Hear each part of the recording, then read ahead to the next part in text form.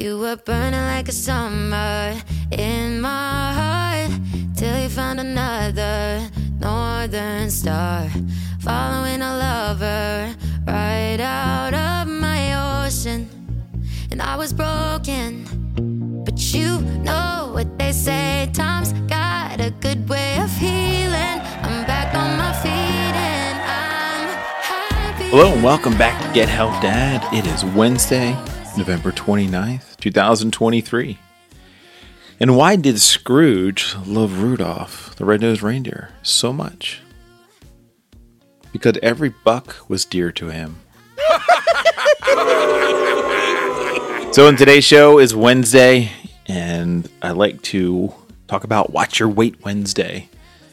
And I hope you all can imply that my advice or recommendation, especially for this day, is really 100% towards me. I need to get in better shape. I need to claw back after all the weight I gained from my wonderful surgery, and I was not mobile, and I was eating some good food, but just not good for you food. And now that I'm back and mobile, it's time to lose some of those pounds. And we are in at 4 weeks away from about the Christmas. And this is a perfect time. If you want to lose weight, this is the time to do it. And I know it's super hard because we have holidays and we have parties and there's good snacks going around.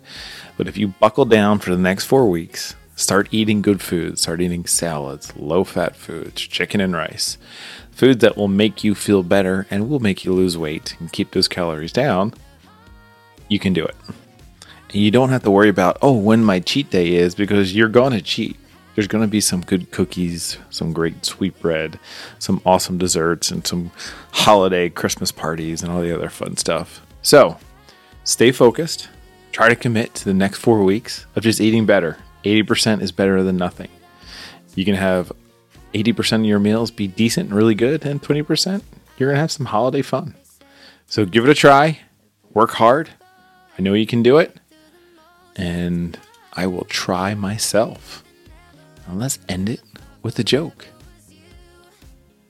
How do sheep say Merry Christmas to each other? Feliz Navidad. Have a great one. Start planning for this weekend. Keep kicking ass, and I'll talk to you tomorrow. See ya.